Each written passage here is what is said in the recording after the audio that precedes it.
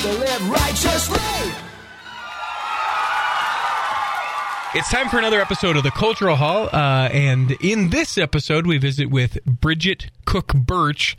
Now, you may hear that name, and if you're a longtime listener to the Cultural Hall, you've heard that name referenced before. Back in episode 118, we visited with Michelle Moore with Shattered Silence. Melissa Moore. Oh, Melissa Moore, you're right. Mm-hmm. And her book, Shattered Silence. So I encourage you, as we after you get done listening to this episode with Bridget, that you go back and listen to that episode. It's one of my favorite ones, actually, talking about her father. Yes, the happy serial killer. Yeah. Mm-hmm. It's a little intense. It is a little intense. But she's very open throughout the episode, and it's definitely one that you kind of listen and come away from going, whoa. An author, a speaker. I like on your website it says trainer, and just multi-talented, multifaceted individual. Bridget Cook-Burch. Can I please just call you Bridget for the rest of the time? Absolutely, Perfect. Please. Tell me a little bit about yourself, upbringing. Let's start there. Okay.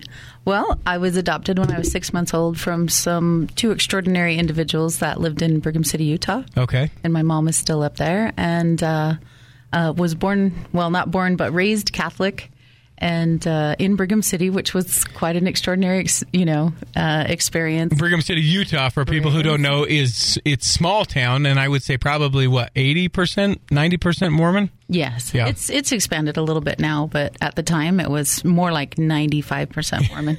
Like, there's the one Catholic girl, Mormon. That's how that... Yeah, there was about 3 or 4 of us that were Catholics, Episcopalians, Lutherans, but not very many, that's for sure. Oh, sorry, go ahead. Oh, I was just going to say, but I grew up with a lot of LDS friends and never thought that I'd ever become LDS. How come? For sure.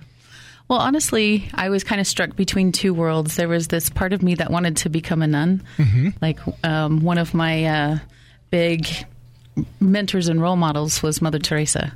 And I thought it would be beautiful to be able to go do mission work in different areas around the world for those less fortunate. Mm-hmm. And then there's this other part of me that wanted to get married and have kids and be spiritual and that kind of thing. And most of the boys that I dated, if they were spiritual, they were studying to become priests. Mm-hmm. Or they were the... Foiled again. Bye! Yes.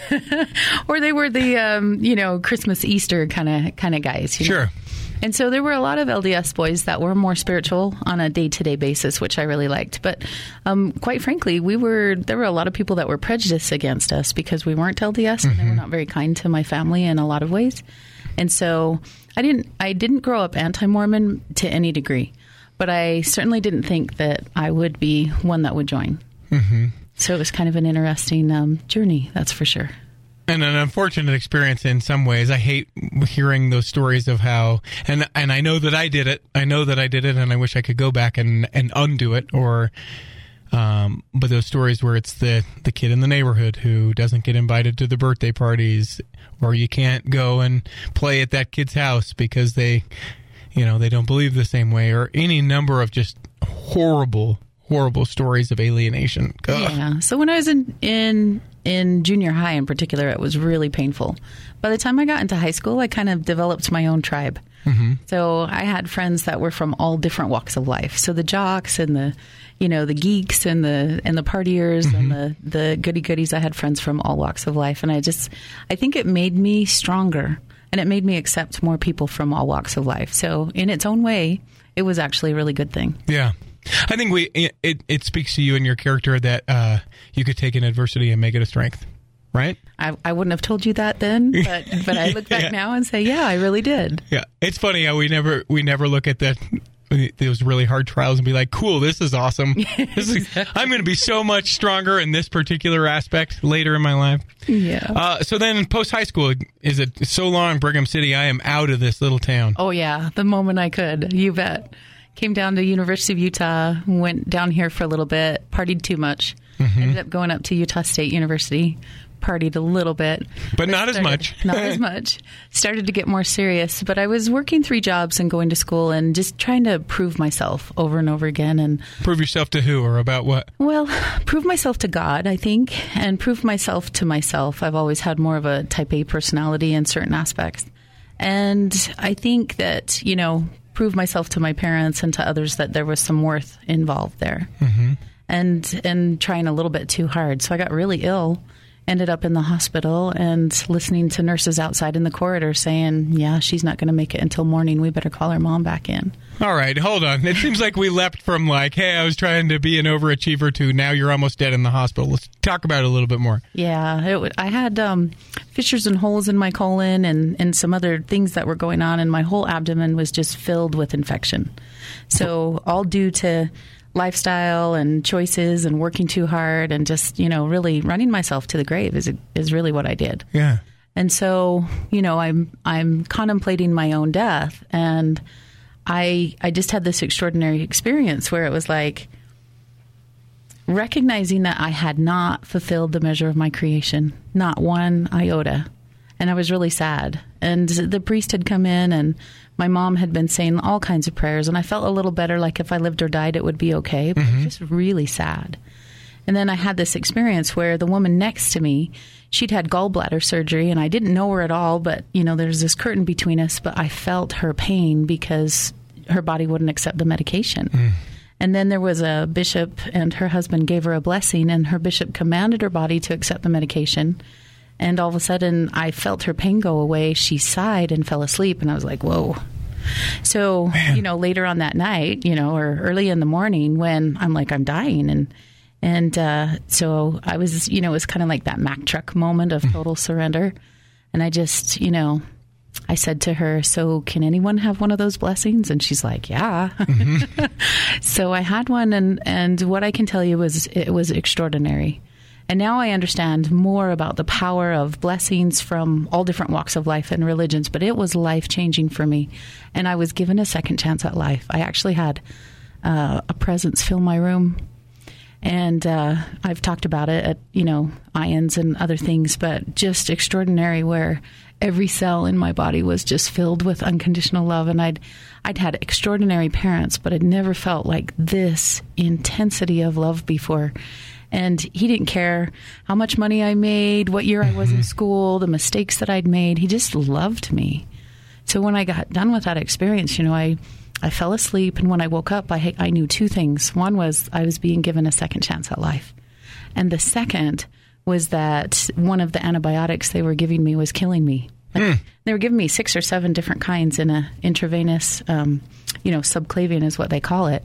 And I could pick it out of all of them. And I said, this one is killing me. And the nurse, of course, she thought I was a taco shy of a combination plate. So she's like... she just pats you on the head. There, Bridget. She's like, there, But I'm like, no, seriously, it's killing me. And luckily, the doctor believed in those kinds of experiences. So he said, well, it won't hurt to take her off this one. And then within 24 hours, I was out of the hospital. Oh, my gosh. Yeah, it was extraordinary. And what I've shared with my kids and what I share with other people is that for the first time, I could look in the mirror and see love there. And the coolest thing was to be able to go out into the world in any society and to look into anyone's eyes and to see love there. So I was able to work with gang kids and, the daughter of a serial killer and cultists and skinheads and see love there. And I've just been on this really extraordinary journey. It's fascinating you talk about when you're contemplating death that you feel like you haven't met the measure of who you are as an individual. Talk about that a little bit more.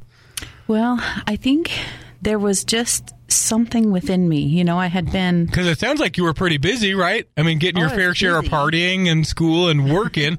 And I think that that's true about a lot of us as we go, well, I'm busy. How could I not be doing what I'm here to do? I'm busy. Look, I don't even have a second. Right. I'm a half an hour late to an interview. Just teasing you. I'm just kidding you. But you know what I'm saying? We feel that. So explain that for you, what you meant by that. Well, I can tell you this. There's a big difference between being busy or over busy and being productive and passionate and purposeful. And so since that time, I've lived both worlds. I still have a tendency to get way too busy, but things are more directed towards my purpose and my passion. So I heard this quote from Mother Teresa once that I just love. And she said, I am the pen in the hand of a God who is writing a love letter to the world. I thought, that's me, not Mother Teresa. Yeah. Just the pen in the hand of a God writing that love letter. And, through words and through writing and through experiences and relating to people, I've been able to pass down some of that love that I received, and also in words and stories be able to bring that out, because those are the miracles, the miracles that are inside of us that come out in stories. It's how we've learned from generation to generation. And I believe that those stories are the most powerful lessons that we can come to know. They say that the two most important moments in any person's life is the moment they're born and the moment they discover why. And that's what I love to focus on, is when people discover, oh my heck, this is why I'm here. And then they get to live from that purpose. It's like the doors of heaven open, miracles unfold before them on a daily basis. And it's lovely to behold. I see it all the time. I want to take a break for a second, and I want to come back, and I want you, so you know where this is leading to, I'm going to ask you to share an experience or two where you feel like maybe you've met more of that measure, or you've inspired, or you've heard from others that have kind of increased to that greater capacity of themselves. We'll take a break, and we'll come back and do that in the second block of the Cultural Hall. Running a small business today can be difficult enough. Imagine all the work you have to do to market it. Imagine the hours you put in to create promotional materials for it. Now, imagine a partner that can help you with all of that and more. Imagine Lennon Design. Lennon Design is your partner in business when you need a professional look at a price you can afford. Whether it's websites, advertising media, promotional materials, and more, Lennon Design can help you promote your business. When you need creative, affordable designs, let it be Lennon Design. Call 801-699-3022 or visit LennonDesign.com. Time for the second block of the Cultural Hall, visiting with Bridget Cook-Burch, and sometime we'll have to talk about the hyphenated name. I'm curious, but not right now. I want to know about the experiences where this whole transformation, this looking down the barrel of being dead. I mean, you overhear people discussing your own mortality. You get a second chance at life. So what are you doing with it? Well, one of the amazing things that I got to partake of is my husband and I moved to Denver, Colorado. Now, were you married at the time that you found yourself in the hospital? No. Okay. I was single, and then ended up joining the church and got married. How did that happen? Was it from that experience with the blessing that you ended up joining the church? It was kind of like Brigham Young in some degree. It took me 2 years and 6 sets of missionaries. And it's kind of funny, too, because like the last lingering question that I had to do with polygamy. Okay. Because it was something that, quite frankly, really bothered me. Sure. And you're not alone in, for sure. Right. And so finally I talked to the sister missionaries and worked through some of those issues, and then ended up being baptized. And so fast forward a couple years later and find myself in Denver, and I had the opportunity to work for community learning centers, and they had several of these transition houses for young men in particular, a few young women, that were high-risk youth, gang youth, and worked with them. And these were some of the kids that, mom and dad are gang members, grandma and grandpa, aunt and uncle, and they just didn't know any other way of living. Mm-hmm. And so to see them, when a mentor would show them that, no, you don't have to go do that drug deal, and you can make other choices, and this light that would come on in their eyes that I recognized, where they were like, oh my gosh, I'm the captain of my own soul. And they would start to make different choices and be examples to their family and their friends. And sometimes they'd have to leave their family and friends, but they would take that on, that intrinsic level of their creation. And it inspired me. I fell in love with the human soul.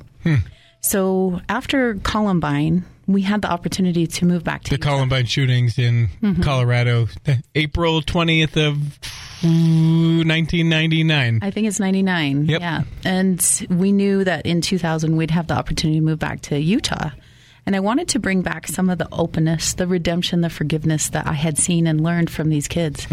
And I thought, wouldn't it be cool to write a story about, this gang kid who walks away from his gang and goes through this redemption process and really can do incredible things. And so I was working on the story for about 6 months, and suddenly one night in the middle of the night, I had the entire story. Character scenes, plots, even eye color. Like I had the makings of the most incredible novel. So I tell my audiences I was doing like the happy dance, because I'm like, bestseller. I was just so excited because it was such an incredible story. And your husband's like, what? Was there a noise? What's going on? Are we okay? Is everything all right? Exactly. You're like, go to bed. I got this. Sleep, I got honey. this.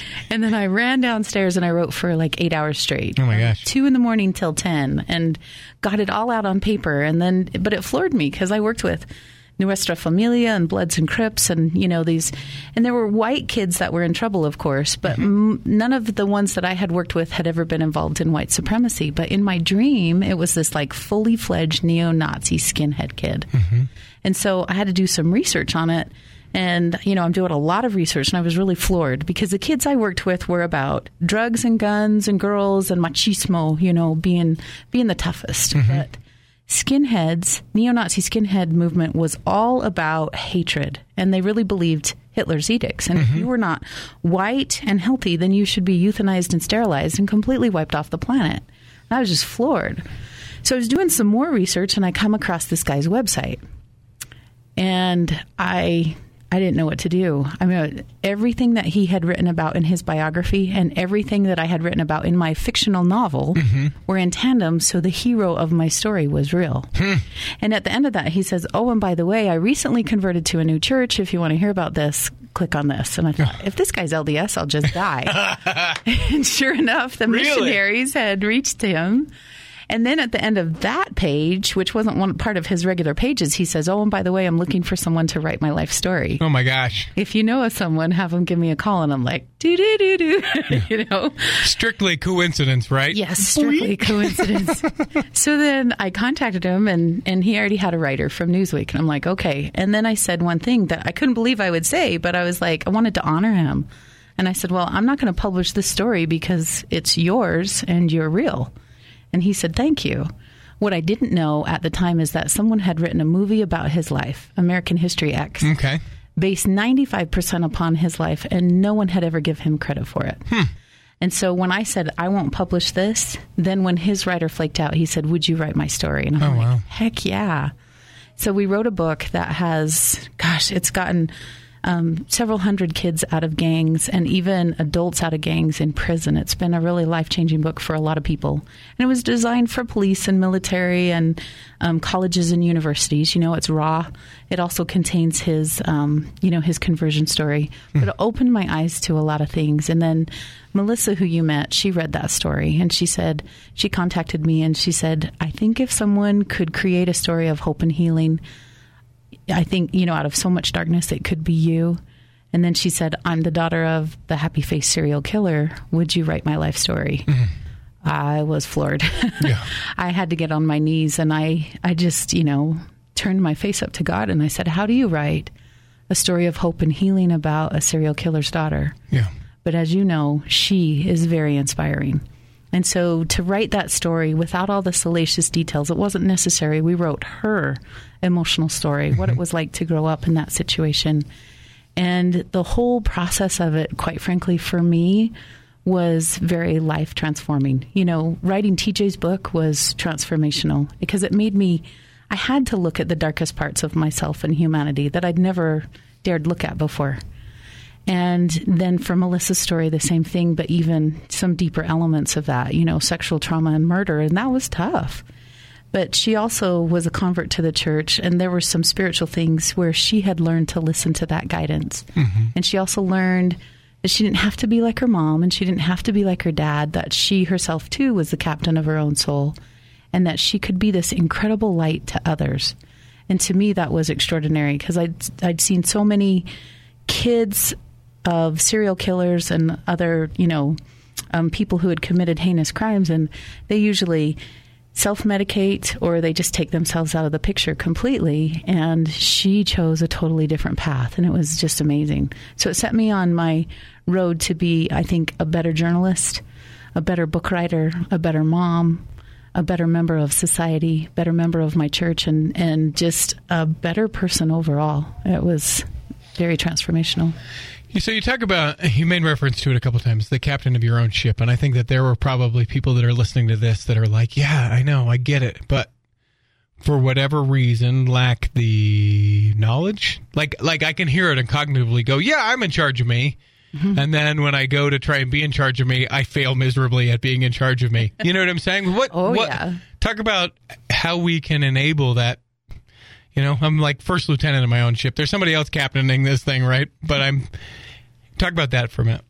Well, I think for me, there's a spiritual aspect to recognize that, that there's a bigger power than us that's over this whole creation, but that just like any of us that are parents, we recognize that we want the very best for our kids. Mm-hmm.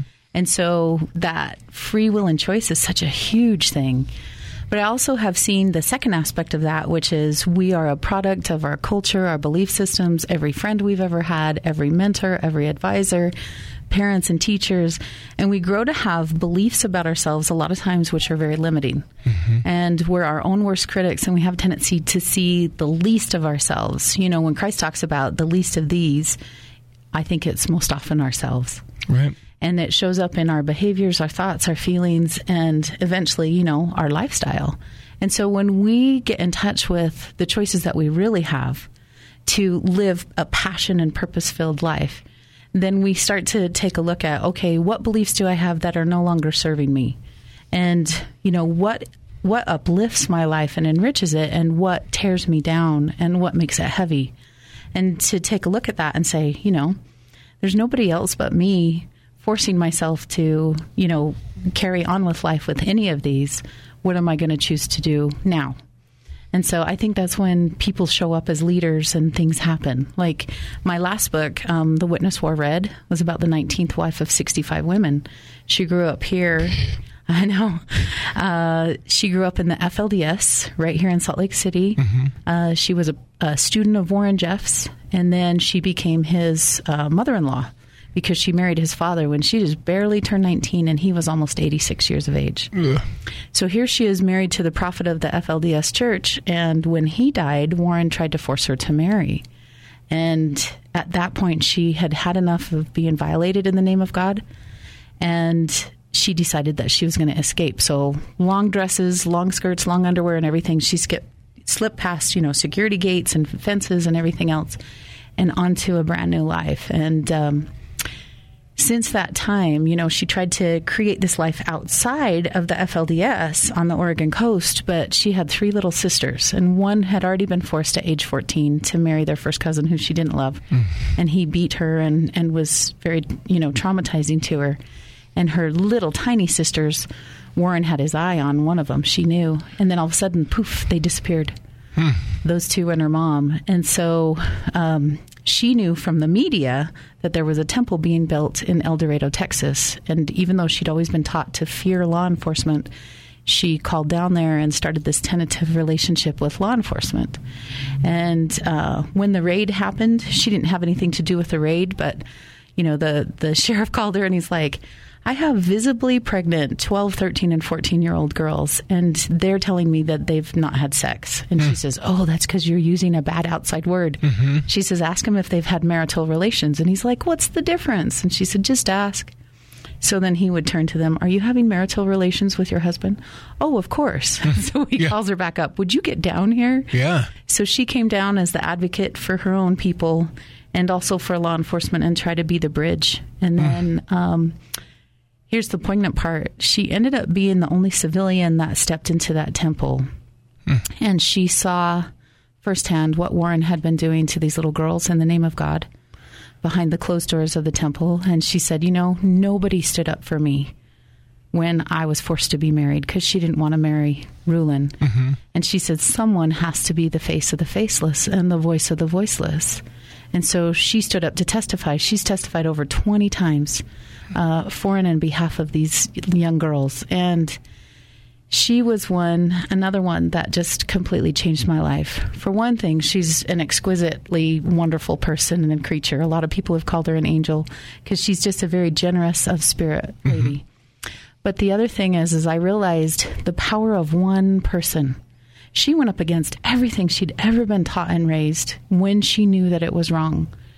And we had done some discovery and realized that there was more slaves today than at any other time in human history.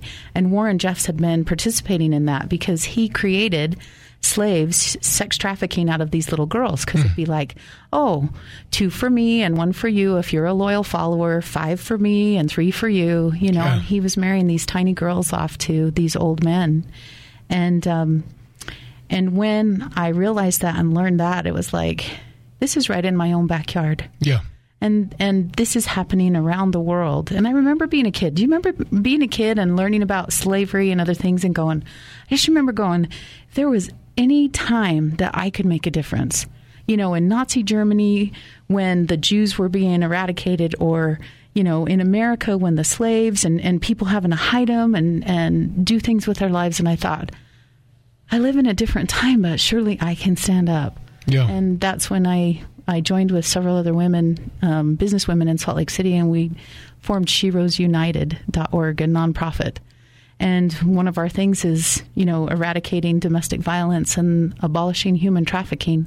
And then we're also about supporting our women warriors. And that has been a really extraordinary organization to be involved in. And remember I told you I wanted to go do mission work in the world? Mm-hmm.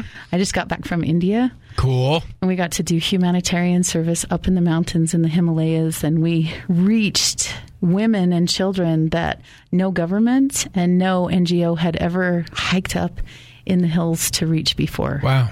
And it was really beautiful to relate to those women and children and men, to let them know that we're the same as them, that we're all one and that we love and care about them, and to bring them a measure of hope and joy.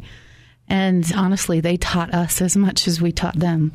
And it was, an exquisite experience. And now we're being asked to do some things in the Congo. Cool. Because it's the rape capital of the world. Not as cool. Not as cool. Yeah.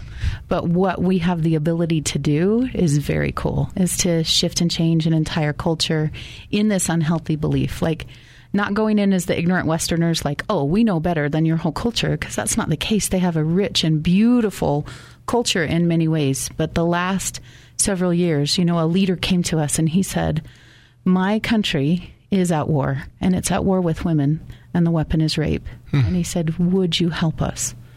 And we said yes. So that's what we're off to next. A few things in what you were saying that kind of came to my mind, so maybe we can sort of circle back around. One, you talked about looking at the positive and then looking at the negative, and then just kind of extricating the negative things. Mm-hmm. Is it you talk about how you speak and train and everything like that. Is that the actual exercise that if someone feels like they're kind of trapped in whatever, I mean, it can be kind of whatever their circumstances are, like that you would recommend, hey, sit down and like write it out. Like, here's these things that are the negative things, or is it more figurative and in what you're saying? Well, one thing I've noticed is that there's no right or wrong way to go about it. Right. And it's just that there's things that work and things that don't work as well. Mm-hmm. And people give me the things that work well. I don't want to work. I don't want to spend my time with the things that don't work as well. Exactly. So people could spend years and decades in therapy, but I have found when someone writes their story or is able to express it in words, like when I interview them, in both capacities, that writing to heal actually heals them to be able to move forward in their lives. So there's something about having to write down and face emotions that a lot of times we push down and haven't allowed ourselves to really feel, and to let those emotions move through us and to experience it. And then it no longer has any power over us. And we're able to see, like we were talking about earlier, wow, these are some of the lessons that I learned from that. Mm-hmm. And as much as I would never want to relive that again, now I can take these experiences and extricate the essence of the situations that sculpted my character and sculpted my soul to this degree. And now I'm stronger because of it. And they see those things and they're, they, like, when we push it down, it's part of our bad, sick, and wrong, right? Mm-hmm. When we write it out and can face it, then we go, oh, that happened to me. And also, I made these choices, and then I made choices stemming from that. But that was my circumstances and my situation. That is not who I am. Mm-hmm. And when we realize that our past is not who we are, then there's suddenly great power to create a brand new future and not relegated on who we were in the past, but who we get to be. Right. And so it helps to distill, the very essence of who we are. And then usually, there's speakers that talk about this, but oftentimes your mess is your message, because whatever you've been through and been able to survive and move past, you're the expert in it now. Yeah. There is no one who knows that experience that you had more than you. Exactly. And then you're able to turn around and assist others. So cut their learning curve, make it so that they're not miserable for 20 years, that they recognize that they have power and choice and other things. And people do. When my people that I work with become authors, you should see the doors that open in their lives. And it's simply because they've made peace with their past. And now they're using it as a stepping stone to open doors into much greater things. And it's beautiful to watch. Yeah. And difficult to do, it seems, as I'm sitting here thinking, because I think that everyone on some level relates, even the most empowered and, world-changing person certainly can look at their past or who they are and get sort of swept up in it. And as you're speaking, I'm thinking of myself, and I'm like, well, yeah, but, this is so difficult for where I'm at, but it really is just this ownership of choice, and this, who I was is not who I am, nor who I could be. Exactly. Or who I could be. Yeah. Yeah. Because sometimes we're, for a little while, stuck in the middle of, okay, this is who I am, and it is what it is. Yeah. Right? But owning that and then recognizing that we can make a different choice from here on out is really empowering. Yeah. I wish it were just as that easy, though. Sometimes do you feel like that? Yes. Okay. So I'm not alone. No, because you've done a really amazing things, and people who are listening are like, "Geez, man, how amazing is this woman?" But I think it's the human condition to just sometimes get caught in that.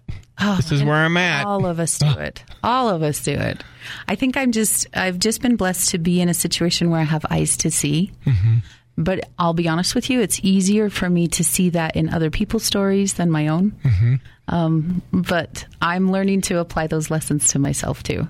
Like last year, I went through kind of a difficult journey where, so we had this extraordinary thing happen. The Parliament of the World's Religions came here. Mm-hmm. So there's like 80 different religions represented in several, like over 100 countries, if I remember correctly. And it was extraordinary. And our Shiros and Shiro's Heroes got to perform with Marianne Williamson and Mother Tawari up on these stages in front of like 10 to 13,000 people. Jeez. And it was beautiful.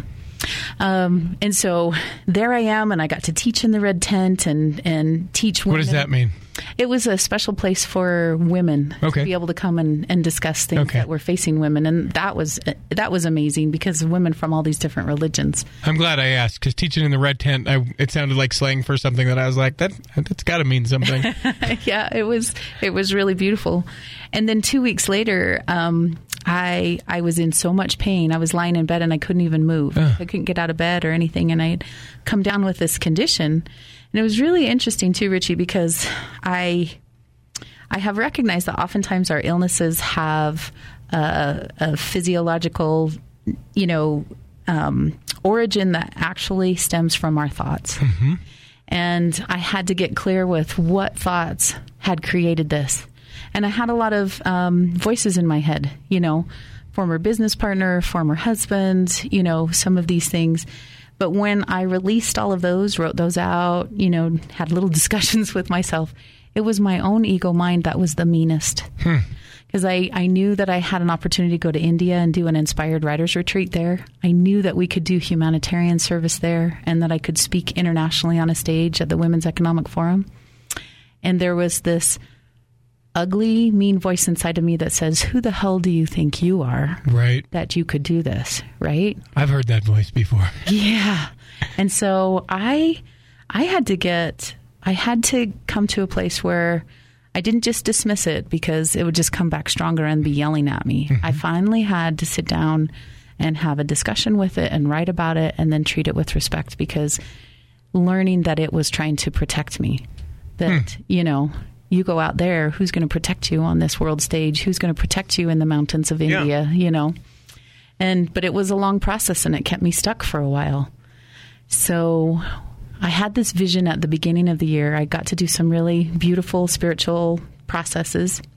And I had, in this meditation, a visualization of like this mist. And all of a sudden, I'm coming out of the mist and I'm riding an elephant. And it was like, oh, wow. And it was really powerful. And then I found out that we were going to have the opportunities to ride elephants in the jungle and to look for tigers and to do some of these things. And that was when I said, you know what, I'm bigger than this pain. I'm bigger than this illness. I'm bigger than my ego mind. I just have to believe in myself. And some days it was 1 minute at a time. Yeah. And so to be able to create it has been extraordinary. Like, I've come back and people are like, you're radiant. And it's because I proved to myself that I could do it. And 6 months ago, I was lying in bed, not knowing if I could do it. So it was a really lovely thing to be able to say, yes, I am capable. Because I see that so often in other people, not always inside of myself. And I think when we talk about fulfilling the measure of our creation, when we really get down to it, it's to be able to see ourselves through God's eyes and to recognize that we are pure potentiality. Yeah. And that's how He's designed us to be. But we've got to accept it and then live as creators of our own existence, and work in partnership and collaboration with other people to create miracles. I want to take a break again, and we'll come back in the third block of the Cultural Hall, and we'll talk about some other things that you kind of have upcoming. Okay. I want to make sure that we give full service to the names of the books that people can check out that you've worked on. And who knows what else. We'll see where it goes. We'll come back and do that in the third block of the Cultural Hall. Hi, this is Dan, the laptop man from PC Laptops in Salt Lake City. Consumer alert! Consumer alert! Are you suffering from excruciating headaches? Are you having a hard time sleeping no matter what you do? That old small computer screen from years ago could be your problem, exposing you to a huge amount of radiation and eye strain leading to headaches and loss of sleep. Screens are something a lot of people overlook because they really don't break a lot, so they keep them for years. At PC Laptops, we only carry screens that we've tested on our own eyeballs. Right now, purchase any PC Laptops desktop and get a free monitor size upgrade. That's right. Buy a 24-inch, get an upgrade to 27 inches for free. We have brand new PC Laptops desktop computers from only $7.99, and they're covered forever with a lifetime warranty. That's right, $7.99 covered forever. So run into any PC Laptops location right now or check us out at PCLaptops.com. That's PCLaptops.com. At PC Laptops, we love you. All right, it's time for the third block of the Cultural Hall. Before I forget, you are an amazing woman. Let me say that out loud. Oh, thank you. And I love hearing your story and the making the choices and all this stuff. As a woman within the church, talk about the strides that you feel like the church is making for women and what we need to do. Okay. Well, I think that there's two parts to that. Okay. I think that there are some big strides that have been made. Like, one of the major things that I've been so happy to see is the church being more open about societal issues and also about polygamy. Like, on the church website itself, for the first time, just in the last 2 years, they've actually come to address polygamy. Yeah. And not just the storytelling side of it, but the reality side of it. Mm-hmm. And so that's a beautiful thing because it's something that has only been addressed in polite circles in certain ways and not really gotten to the heart of the issue. And I think between people, wanting to have compassion for Emma, wanting to know the full story behind some of that, and just the human elements again, that there's been a lot of broader discussion. And I'm so proud of the church for, okay, we're just going to be open and authentic and raw and real, because to me, that transparency is where the real power comes from. Yep. Anytime a religious organization seeks to cover something up is when there's it trespasses on humanity. Mm-hmm. And so I'm always really happy when I see any church. The Catholic Church has been doing a lot more transparency. There's a lot of different churches that are doing that. And to see the LDS Church do that, I know they're coming into a new era of power and being able to relate to their members, which is a beautiful thing. There are a lot of struggles, as you're well aware of, and there's women in Utah and women outside of Utah that don't feel heard. I can tell you that heard, yes. Okay. That in studying so many different religions, I've seen that there is a major patriarchal edge to most major religions in the world. And, having witnessed firsthand a lot of things in Islam and in other, patriarchal religions, women in the LDS Church are actually held in a lot of reverence and respect. They have many more rights than most women around the world. They also have a lot of deference and respect from leaders and also from their husbands and their fathers in many ways. There are some areas where that has been a long time coming. There are some areas that are still moving kind of slow. And to be honest with you, so obviously I tell it like it is, right? Yeah. And I've known you to beat around the bush and not get to the. Oh wait, yes. Which I think is refreshing, raw, and it makes it so I know what you're talking about, so we can gather around the thing that you're saying. Anyway, go ahead. And be on the same page. Yeah. So there are some things for women in the church. So women around the world are seeking to heal because many of them are, sexually abused. Many of them grow up with that kind of dark mark on their soul, and they struggle with it until they're able to work through it and release it. And the church has not provided a way for women or men to be able to openly deal with domestic violence and sexual abuse.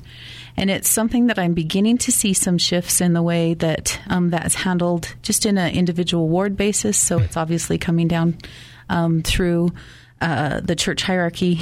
But I honestly feel that it needs to be addressed in a more powerful way because there's two links to the chain. And so there's the women and there's the men. And I'm not going to call them victims and predators because it's not how it goes. And usually anyone who's ever been a predator has usually been a victim themselves. And so men and women are victims. It's just more often that it's more often women. And then the cycle continues and continues. And so what needs to happen is a really strong level of transparency where leaders say, you know what? We have a problem, we have an issue, and so we're going to work together to create, a healing process. And some of it just is in being able to talk about it, in it no longer being a taboo discussion.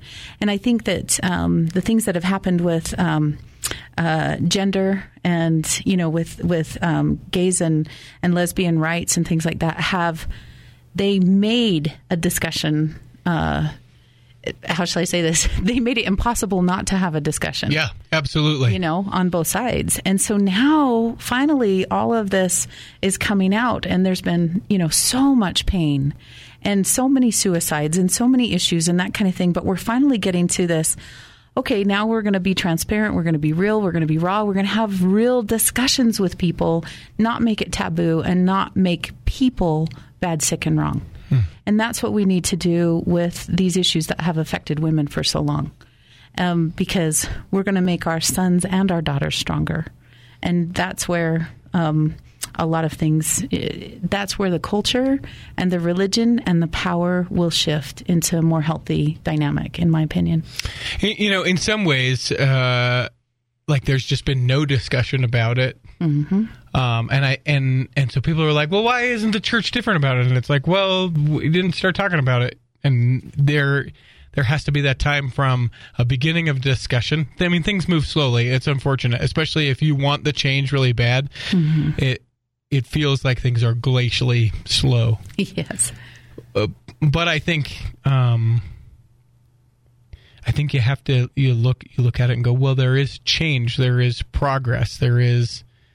But it becomes kind of consuming in some cases to see that change isn't happening fast enough. Right. And you get discouraged, and then you, who is this? What is this church? And we get into some of the stuff that we've talked about earlier.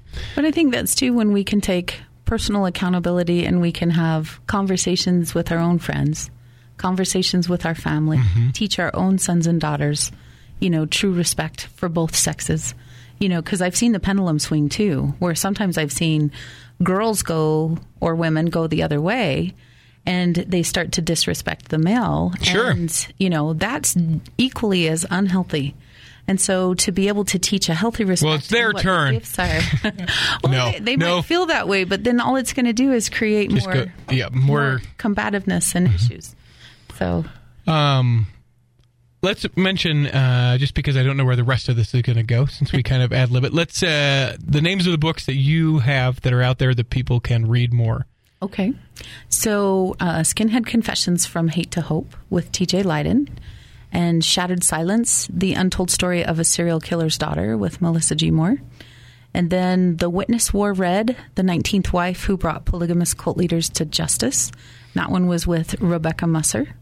Then I also have 2 anthologies where I actually wrote a little bit about my own story. So the first one of those was with Lisa Nichols from The Secret. Okay. And it's called Living Proof, Celebrating the Gifts That Came Wrapped in Sandpaper. Okay. And I wrote about my near-death experience in that. And then the second one is called Leading Women, and it's where 20 of us came together to discuss the secrets of life and success and love and but only for women. Cool. Well, it's interesting. When does the sequel, Leading Men, come out? This sounds like maybe that could be your passion and your purpose. There we go. So then what's out there still? You're obviously one who has, hey, look, those are, it's 30 irons in that fire. So is there another book project coming up? Yes, there's a couple. Okay, see? I knew. You did know. So I'm coming to completion on 2 books. One, both of these individuals are from Utah. So one of them is a former AUB member. The Apostolic United Brethren. Yeah. So polygamist. So as a gentleman, he was the 19th kid of 34 children. He was from his father's 5 wives. He grew up with the expectation that he had to have 3 wives in order for him to even to be able to, be in the presence of God. And he went from that to actually had some really intensive spiritual experiences, hard ones too, including losing his toddler son. But he's come to a knowledge and a reverence for divine feminine, to where he's walked away from polygamy, and now he just absolutely, embraces the feminine inside of him. He's not gay, but he just embraces the feminine in spirituality and within himself, and then also in the world. And so he's very respectful of women. He's actually one of our Shiro's heroes. Oh, really? Yeah. And what's that book called? It's called Dying to Live. Dying to Live. Yes. Okay. Because he came from a culture where most of them are dying in this life so that they can live in the life to come. Okay. And so, very powerful, man. That sounds fascinating. It is definitely fascinating. And then the second one is called Angel in Arlington, and it's a woman from Provo. Her father was murdered aboard a naval vessel when she was just 2.5. Oh. And she grew up with a lot of PTSD and not trusting and being just really afraid of her own shadow. And this is a journey of how she came to face her father's killer, and also come head-to-head with the U.S. Navy. Oh, my gosh. Yeah. So and these are all 100% true. 100% true. Wow. Yeah. You ever want to write a comedy? I mean, does it ever get... do you ever want to write just, like, do you have a joke where you're like, and fictionally, I'm going to write the story and tale... I don't know. Yeah. One of my friends, Josh Harnigan, he's a librarian here at Salt Lake City, and he has Tourette's, and he's just overcome so much, and he's a New York Times bestselling author. He wrote to his sweetheart on 10 minutes a day on his cell phone. It took him a year, but he wrote an entire novel. And I'm like, if he can do that on his cell phone, surely, So I quit doing like Sudoku at night to get my brain to stop, and I started writing a fictional novel. But I'll have to tell you that next time. Oh, tease me a little bit. Can you tease me a teeny bit? Can I swear? No. It's about a Japanese superhero, but she's a super shiro. Oh, cool. So it's going to be fun. Okay. It's a young adult and very adventurous, and superpowers and That's awesome. Bushido meditations and all kinds of stuff. It's cool. That's very cool. Yeah. I'm glad I asked that then. What else? Obviously, We have by no means touched your life, really, in this time that we've had. But is there something that either a message that you share that you don't feel like you've fully shared here with us, something about you that makes you that you haven't taken the opportunity to share with us, something that I'm missing, that I'm going to walk away from going, Bridget didn't tell me that. Why didn't she tell me that? Well, this is a little more vulnerable because I'm obviously I become my co-author's biggest fans, right? So I'm used to being a huge support to other people, but I've also learned that I have a voice and I have a strong message. And so when I got to teach in that red tent that I was telling you about at the Parliament, I had women from all these different backgrounds and walks of life. And I was taking them through the chakra system. Okay. And then I was talking to them about, I was on the 7th chakra, which you may or may not be familiar with, but it's just a system of health that's been taught through many different cultures throughout the world. And so, but I was teaching them about the 7th chakra, which is connection to God, to their creator in all, whatever form that is for them. And I talked to them about that the Temple of Solomon, in the Bible, it was such a great and amazing temple that it was said to house the actual presence of God. And it was so great and mighty. And when it was destroyed, ever since then, there could only be like a lesser temple that could not house the actual presence of God. It could only house Shekinah, which was the breath of God. So very powerful, but not the actual presence. So I turned to these women from all these different countries and religions and backgrounds and walks of life. And I said, I pointed to myself, but I said, how many of you feel like this temple has been violated or desecrated to the point that you don't feel worthy of the actual presence of God? And almost every hand went up in the room. And I feel like that's when I really discovered my dharma, my life purpose, which was I learned that I am worthy of the actual presence of God, even when I make mistakes, even when something's happened to me. And I feel like part of what I get to do moving forward is to have experiential learning processes for women to discover and explore the fact that they are worthy of a great and miraculous and glorious and beautiful life. And so I developed a program. I'm actually going to have a live event here in Salt Lake City in September, and it's called The Feisty Goddess, which I didn't think Utah was ready for, but I'm hearing from all quarters that men and women are ready for women to embrace every aspect of themselves. And so I call it Goddess because I see it in certain women that hold themselves in this regard and they're able to work miracles. And so we're just going to go through 4 or 5 levels of Goddess, from asleep to fully enlightened. And in these 7 different power areas of life. And we're going to love and nurture each other. And it's not weird at all because I love woo, but I don't like it's about empowerment. So it's called The Feisty Goddess, Hip Wisdom for High-Spirited Leaders. And it is going to be fun. That sounds great. You talked about the humor. Well, that's where the humor and the joy and the love and it's just all going to come out. Where can people learn more about that? At thefeistygoddess.com. Nice. Good. I'm glad you got the website because that'll be nice. Thefeistygoddess.com. Yes. And they can find out more about me and about my books at bridgetinspires.com. So no, I won't ask that. Let me ask you this. We ask 3 questions to everyone who steps into the cultural hall. The first one is, do you have a calling right now? And if so, what is it? And I don't have a calling right now. Okay.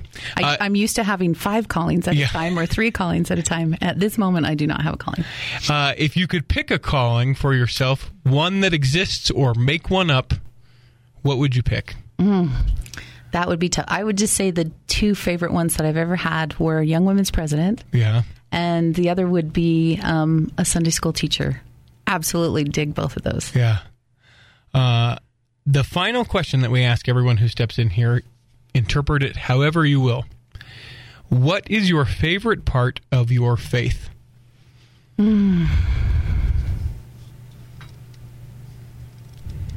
Honestly, my favorite part of my faith is testimony meeting, because it's where the power of words and the power of emotion in the heart comes to play, and being able to share that with others. You know, it was one of the things, like when I would go to church, I moved away from Utah so that I'd be away from the Mormon culture to decide if I was going to become a Mormon. And in South Carolina, when I would walk into the chapel and little children and 90-year-old men and women, you know, were bearing their testimonies, I could feel the spirit of that so strong. And it is something that has absolutely stayed with me. It's a part of who I am. It's a part of what I do in daily life. And I feel like the power of words and us expressing our devotion to God and our gratitude, those two things, praise and gratitude. If we focused 90% of our lives on praise and gratitude, I'll tell you what, the hard stuff wouldn't be so hard anymore. All right, I'll try it. I'll let you know if that's the truth. I would love that. I'm ready for your feedback. We'll do a scientific experiment. Done. Okay. 90%. I can do that. Let me ask you this. If people have questions, or they want to book you, or they want to get in touch with you, how would you best recommend that they do that? Finding me on Facebook is fairly easy to do. Okay. I'm Bridget Cook, or Bridget Cook-Burch II, because I had to have two. And then also BridgetInspires.com. There's a place to get in touch with me there. So I would love to hear from you. We hope that this episode has nourished and strengthened your body, and that if you weren't healthy enough to listen this week, that you'll be healthy enough to listen next week, and that when the time comes, you'll be able to travel home in safety. In the meantime, we'll be saving a seat for you on the back row of the Cultural Hall. Save me a seat, it's sure to be neat on the back row. We really gotta go on the Cultural Hall show.